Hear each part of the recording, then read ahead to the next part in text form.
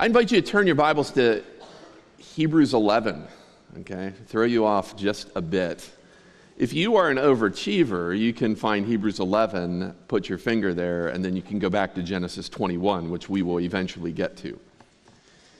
But we're going to look initially at Hebrews 11 as we start into this text of Scripture together. Hebrews chapter 11.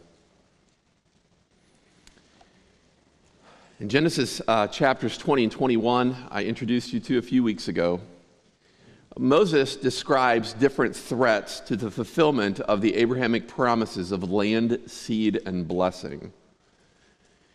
If you remember Genesis 20 and 21, those two chapters are framed by the mention of an obscure king, a Philistine king by the name of Abimelech. He's a king of the city of Gerar. And so at the beginning of Genesis 20 he's mentioned, and then at the end of Genesis 21 he's mentioned. That's the text we'll look at a little bit later today. In Genesis chapter 20, his threat against Abraham and Sarah and the promises of God is against the progeny, against a son. God had promised that within a year there would be a child born to Sarah from Abraham. And Abimelech did not know that they were married, and so he married Sarah, and so you can imagine the threat if she would become impregnated by this king. And so in Genesis 20, he threatened in that way. You have the kind of the wife-sister conflict in that chapter. Then at the end of Genesis 21, the text we're going to look at today, we come to the well treaty story, the well treaty conflict, where there's a new threat to land, seed, and blessing, and that is the threat of no water. And we're going to look at that a little bit later on. Last week when we were here, we considered Hagar and Ishmael. If you remember, they were driven out of Abraham's camp because Ishmael was laughing at a party. He was mocking at a party at Isaac's weaning party when he was likely 2 or 3 years of age. And so they were sent out into the wilderness with not much, right? A skin of water and some bread. Well, eventually that water did not hold up for them. And so when they ran out of water, they were in a very desperate situation. One commentator really, he defined this well for us. His name is John Goldingay. He said, in such wilderness, when your water is finished, you are finished. And so is your child. Today, at the end of Genesis chapter 21, we're going to learn that the threat of no water was not only true for Hagar and Ishmael, but it's also true for the people of God, Abraham, Sarah, and Isaac, as there'll be a threat, a dispute about a well of water that was Abraham's. These texts all have to do with threats or obstacles against God's promises to Abraham. And before we dig into them, I wanted to ask, have God's promises to you ever seemed entirely threatened? Entirely threatened. Likely you were going through some very difficult circumstance, some trial that was impacting you or a loved one. Has God's promises to you ever seemed threatened? One of the members of our church, who has been here for quite some time, is currently working through a very challenging situation with someone he loves very dearly. He's ministering to her wife while her health is deteriorating. Even in the 5 years that I've been here, I can testify to the fact that they have lived their whole lives since conversion, pursuing God in faith, believing that He will be near them, believing in the hope of the glory of the gospel of Jesus Christ. So now, as this member's life mate is going through difficulties, I can testify to you the fact that he has continued faith in the midst of these obstacles or challenges to his faith. I had you turn to Hebrews 11.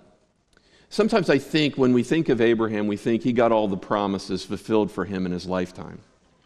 But here in Hebrews chapter 11, I want to just give you what the author of Hebrews says about the promises of God for Abraham. Look at verse 8. It says, "By faith, Abraham obeyed when he was called to go out to the place that he was to receive as an inheritance.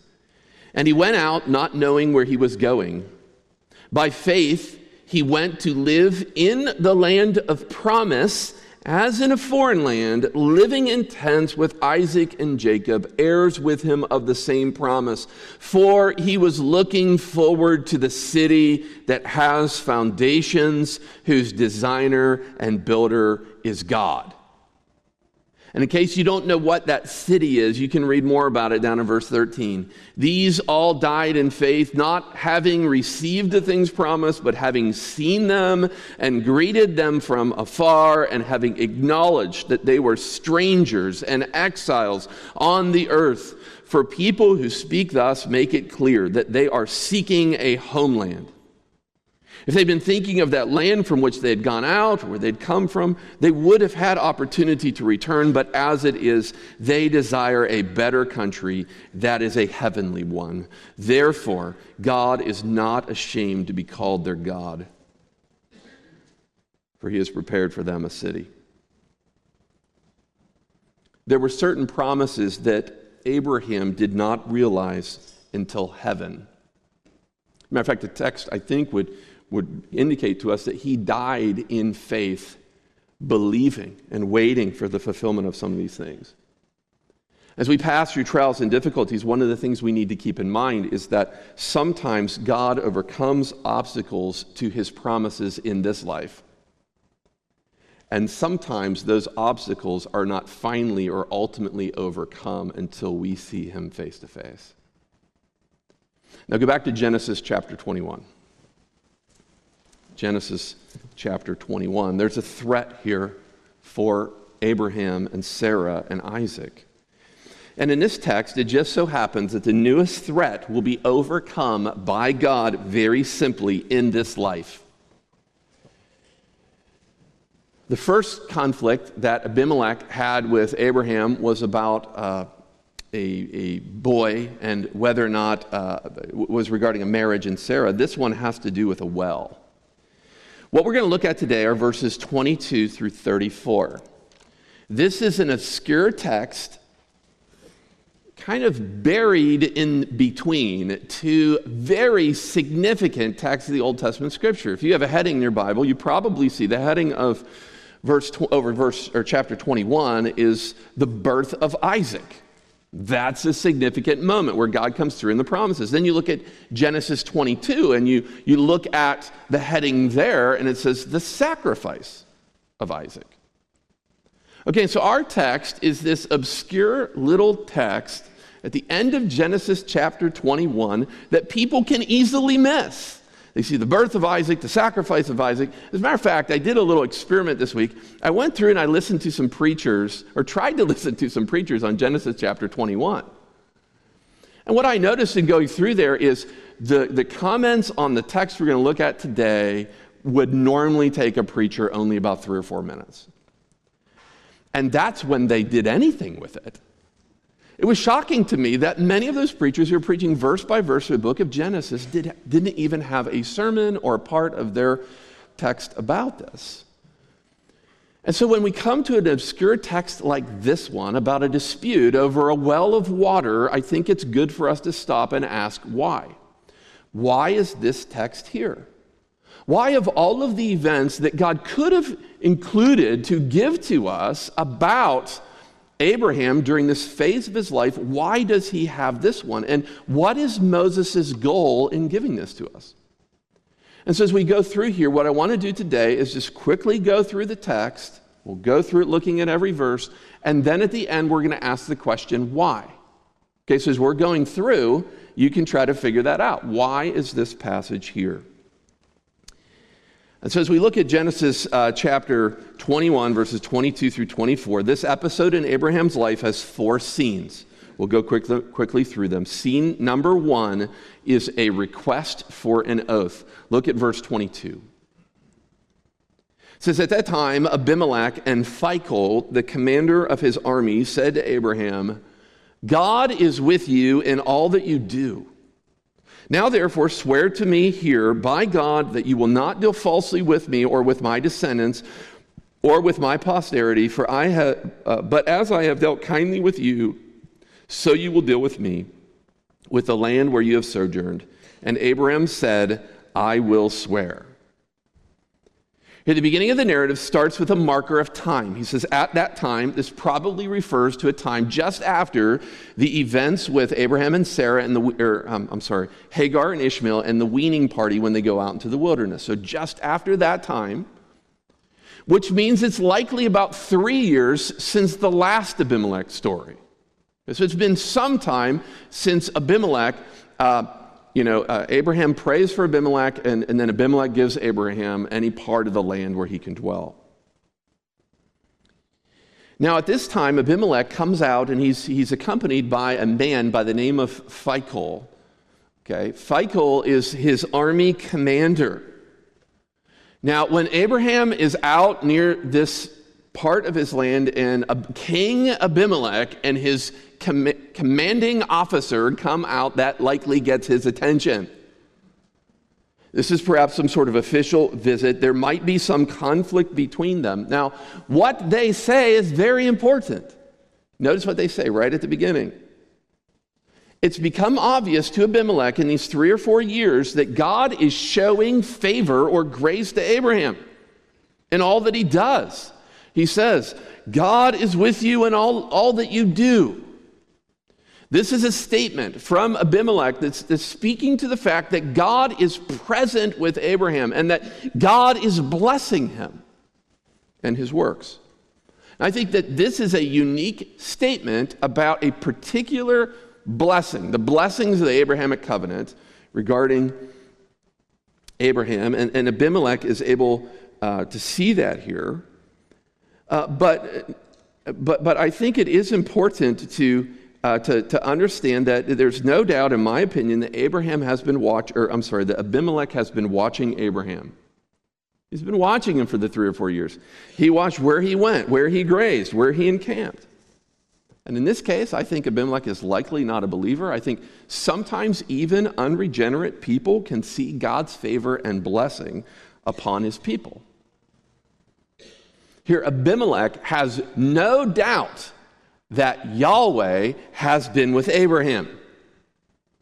Having said that, I'll just take a moment for an application here to us as people, as followers of God. While the blessings of the Abrahamic promise weren't given originally to us, there are places in Scripture where we are reminded, for instance, that God will always be with us. He will never leave us or forsake us. And I pray that our neighbors would also be able to recognize that we always have God with us. No doubt, your neighbors and co-workers watch you too, just like King Abimelech was watching Abraham. Do your neighbors know that God is with you in all that you do? Oh, that our neighbors would be able to say that regarding us. Well, this declaration from King Abimelech, and we'll keep moving quickly, it's followed by a request that Abraham take an oath that he will always favor Abimelech's people, at least through a few different generations. The text says his descendants and prosperity, which in some texts could be translated his sons and grandsons. So Abimelech comes to Abraham, and because God's blessing is always with him, King Abimelech sees Abraham as a superior. And he comes to him and he wants him to make a promise to him that Abraham would be near to him and would honor promises to his sons and his sons' sons. And Abraham agrees, right? His reply is short and sweet. I will swear. In English, 3 words. In Hebrew, 1 word. I just kind of get the impression, will you take this oath to do this for me, my sons, and my grandsons? And it's like Abraham says, yep. Yes. that leads to the second scene, a dispute over a well of water. Look with me at verses 25 and 26.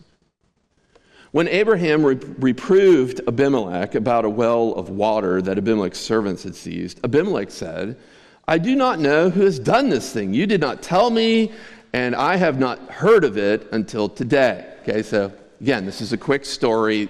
He comes asking for an oath. Abraham says he'll do it, but then Abraham starts by strongly rebuking Abimelech about a well that Abimelech's servants had seized. Now again, this is a very important thing. You say, well, it's just a well of water. Well, very important to ancient people, especially for shepherds with livestock and people. This well would be extremely important for Abraham. It was threatening to him. And God brought the person, the source of the threat, right to him. So Abraham rebukes him, and Abimelech responds. You see, his response is quite similar, in my opinion, to the way he responded in the first problem. Remember the first problem, God comes to Abimelech in a nightmare, and he says, you are a dead man. And Abimelech's like, wait a second, what in the world? Why would I be judged by something I do in ignorance? I didn't even know she was married. Abraham told me that this was his sister, and she said she was Abraham's brother. How can I be judged by that? I didn't know. Well, in this text, it's similar. As he responds to Abraham, he tells him that he did not have previous knowledge about the problem with the well. He's just heard about the issue right now from Abraham, which I kind of question. I mean, why would you bring Phicol, the commander of your army, if there wasn't some sort of dispute? Regardless, he says he doesn't know. That answer leads to our third scene, a resolution in verses 27 through 30. Okay, so in this resolution, Abraham will make a covenant with Abimelech. Look down at verse 27. So Abraham took sheep and oxen and gave them to Abimelech, and the two men made a covenant. Abraham set 7 ewe lambs of the flock apart, and Abimelech said to Abraham, what is the meaning of these 7 ewe lambs that you have set apart? He said, these 7 ewe lambs you will take from my hand, that this may be a witness for me that I have dug this well. So Abimelech's answer to the first part must have sufficed Abraham. He's going to make this covenant, and when he does so, he makes this covenant, and it's a bit mysterious as to what's happening. I think it's not only mysterious to us, right? I mean, do you have any questions as we're reading through there? What are these 7 ewe lambs? Well, it's confusing to Abimelech too. He asked that question. I'm glad sometimes when characters in Bible stories ask questions to clarify, what is the meaning of these 7 ewe lambs? And that's when Abraham explains that the 7 ewe lambs are to be a testimony in some way or nature that the original source of the well was Abraham. That Abraham is saying this day that I am the one, or my people are the ones who actually originally dug the well.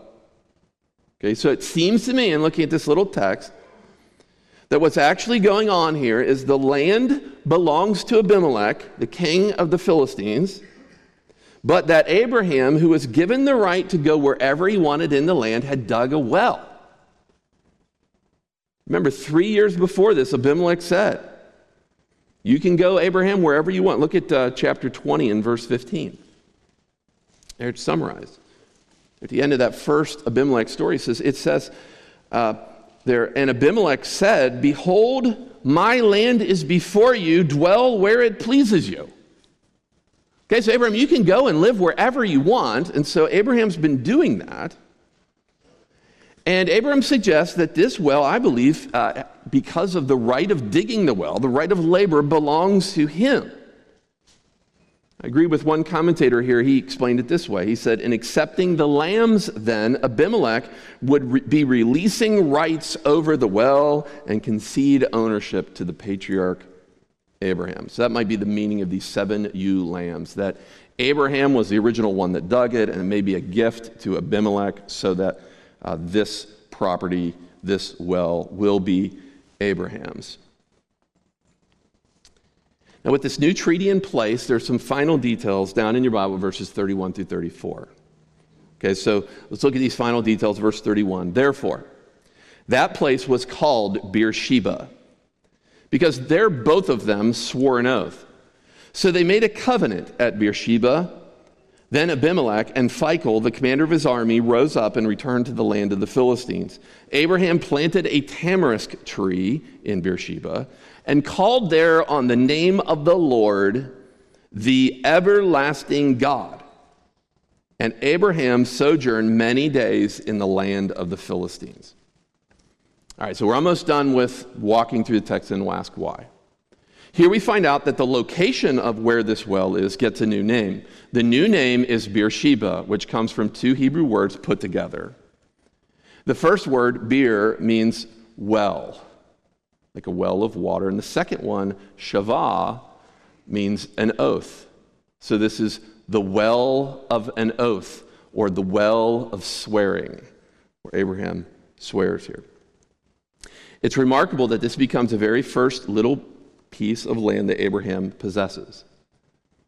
Now, to commemorate the event, what Abraham does at the end here is he engages in two significant acts. He plants a tree. We're told what kind of tree, a tamarisk tree that will grow kind of tall with lots of shade. It's possible because it's right by the well. It's going to be watered. And that indicates that Abraham's likely to stay there for some time to enjoy the shade underneath this tree as it matures. But then secondly, and perhaps more importantly, he also worships there at Beersheba. He worships the Lord. He creates a site for worship, which is a normal practice for Abraham. And even more importantly, he assigns to God a new name that you've never seen anywhere in your Bible. You've seen the Lord, Yahweh, but he gives to God a new name here, ascribes to him a new name, the Lord, the everlasting God. He identifies God as everlasting, or as the God who is forever, I think, because his covenant promise to Abimelech they just made will go down through at least 3 generations. So while Abraham himself will not be around much longer, actually, God will. He is the everlasting God. As one commentator said, God is not limited by time or place. He is able to ensure the covenant promises will extend down to Abraham and Abimelech's posterity here. Now that's this text. It's pretty simple. And you can say, well, now I know why preachers take 3 minutes. I don't know how you took whatever amount of time that was. But you know, some preachers are just gifted. Right? Short verses, long sermons. You ever listen to a sermon before, like, how in the world did he preach for an hour on that one verse? Well, you know, gift of gab, I guess. But now I want to ask why. Why is this text here, and what is the point? I would suggest that this text is placed here by Moses and by the Holy Spirit to emphasize something about God. This text starts with God. That's the first comment that Abimelech makes. Yahweh is with you in all that you do. And it ends with God. He is the Lord, the everlasting God. So when we ask, why is this text here, I think it's best to see that the emphasis here is laid upon who God is.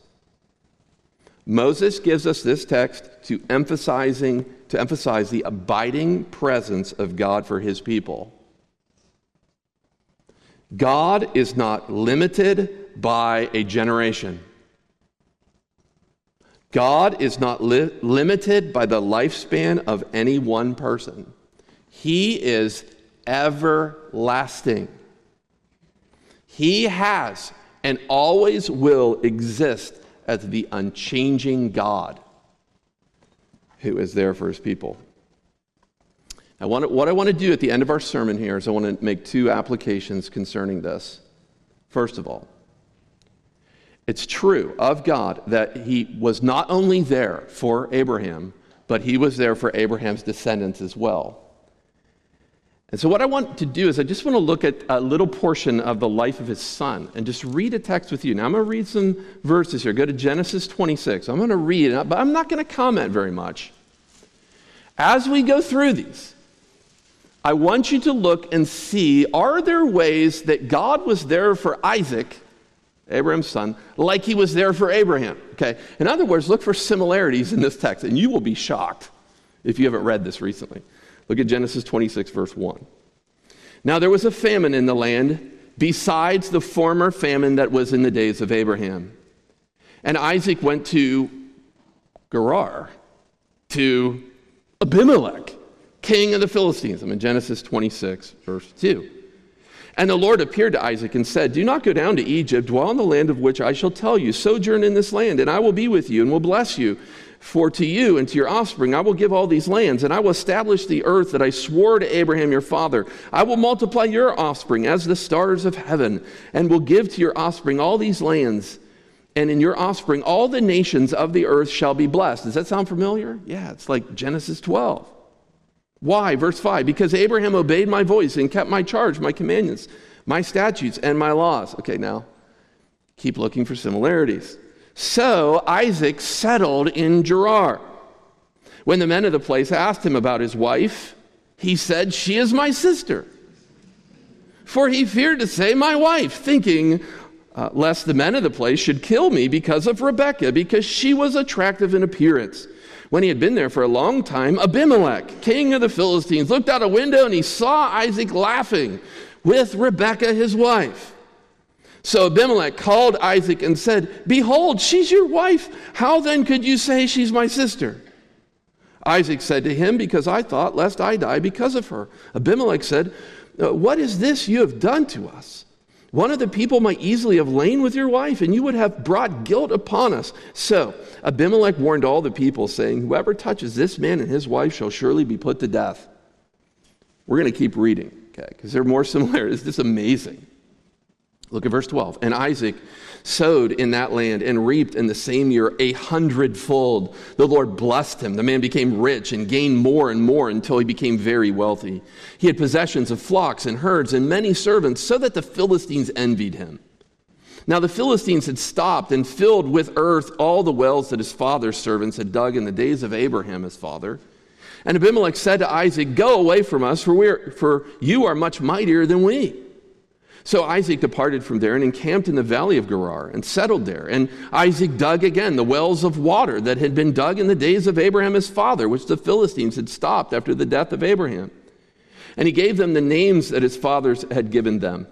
But when Isaac's servants dug in the valley and found there a well of spring water, the herdsmen of Gerar quarreled with Isaac's herdsmen, saying, the water is ours. So he called the name of the well Esek, because they contended with him. Then they dug another well, and they quarreled over that also, and so he called its name Sitnah. And he moved from there and dug another well, and they did not quarrel over it, so he called its name Rehoboth, saying, for now the Lord has made room for us, that we shall be fruitful in the land. I need to read just to verse 33, so keep reading. From there he went to Beersheba. Where? Beersheba. And the Lord appeared to him that same night and said, I am the God of Abraham your father. Fear not, for I am with you and will bless you and multiply your offspring for my servant Abraham's sake. So he built an altar there and called upon the name of the Lord and pitched his tent there. And there Isaac's servants dug a well. When Abimelech went to him from Gerar with Ahuzah his advisor, and who? Phicol, the commander of his army, Isaac said to them, why have you come to me, seeing that you hate me and have sent me away from you? They said, we see plainly that the Lord has been with you. We see plainly that the Lord has been with you. So we said, lest there be a sworn pact between us, between you and us, and let us make a covenant with you that you will do us no harm, just as we have not touched you and have done to you nothing but good and have sent you away in peace. You are now the blessed of the Lord. So he made them a feast, and they ate and drank. In the morning they rose early and exchanged oaths, and Isaac sent them on their way. As they departed from him in peace, that same day Isaac's servants came and told him about the well that they had dug, and said to him, we have found water. He called it Sheba. Therefore the name of the city is Beersheba to this day. We've gone through this story. You see all the similarities? Famine in both stories, city of Gerar in both stories, Abimelech in both stories, Phicol in both stories, lying about a wife in both stories, controversy about a well in both stories, a covenant in both stories. But you know what? There is one other big similarity, and I sure hope you saw it. Men and women, there is one other person who was in both of these stories. It is the Lord, the everlasting God. And although Abraham was dead, and his promises to Abimelech could have been worth nothing, there was one being in both stories, and it is the Lord, the everlasting God. Now, I want to make an application to us for just a moment. This past Sunday, the senior pastor of the church that I grew up in resigned as a pastor. His name is Daryl Jeffers, and he has served as the senior pastor at my home church in Pennsylvania, Calvary Baptist Church in Clymer, Pennsylvania, for almost 40 years. If you were to meet Daryl Jeffers, one of the things you'd say about him is he never ages. He's 70. He looks like he's 30. He looks the same as when I first met him over 30 years ago. Very similar. For almost 40 years, week after week, he opened God's word from the pulpit. He preached through most, if not all, of the books of the Bible at a small country church in western Pennsylvania. But last week, he stood up and announced to the congregation that he was resigning. And just from talking with the congregation, it was shocking to them. Now, he's faithfully served there for 40 years. There's no scandal, no controversy. But it was shocking to them. Most of them couldn't even believe it. But men and women, may that remind us of something. We pass along, not God. My home church pastor will vacate his office, but God never will. God is everlasting, and he will be here if he tarries for our children and grandchildren and great-grandchildren. And he will be near to them as he has been to us, so that others would say, God is with them in all that they do. Men and women, as we go through this obscure little text, let's not lose sight of the fact that our God, he is everlasting. Let's find solace and power in the everlasting nature of our great God. Let's pray together.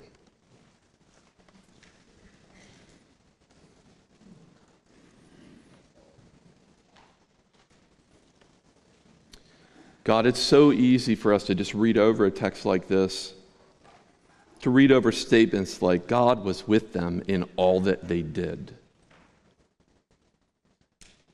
or to read over a new name that was revealed about you over 4,000 years ago.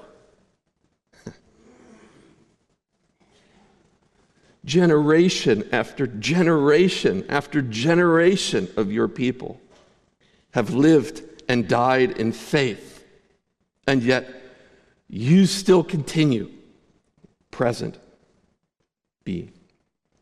Lord, we of course thank you for the glories of heaven, the fact that our brothers and sisters who have died are with you forever and ever, but we also rejoice that you are always with us and that you will fulfill your promises to us.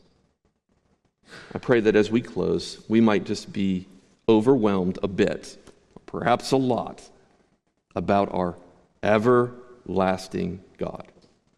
In Jesus' name we pray. Amen. We're going to close with a song of response, so I invite you to stand. As the instruments are coming, I want to thank them for changing the order of the songs.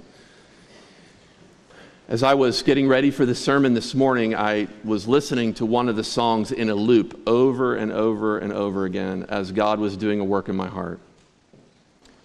The name of the song is Blessed Be Your Name. Blessed be your name. As we close, you think, how do you respond to a sermon about the everlasting God? I ask you, will you sing with intent the words of this song to your God? Will you bless his name when you live in the plentiful and when you're found in the wilderness? Will you bless his name? Let's sing praise to the Lord.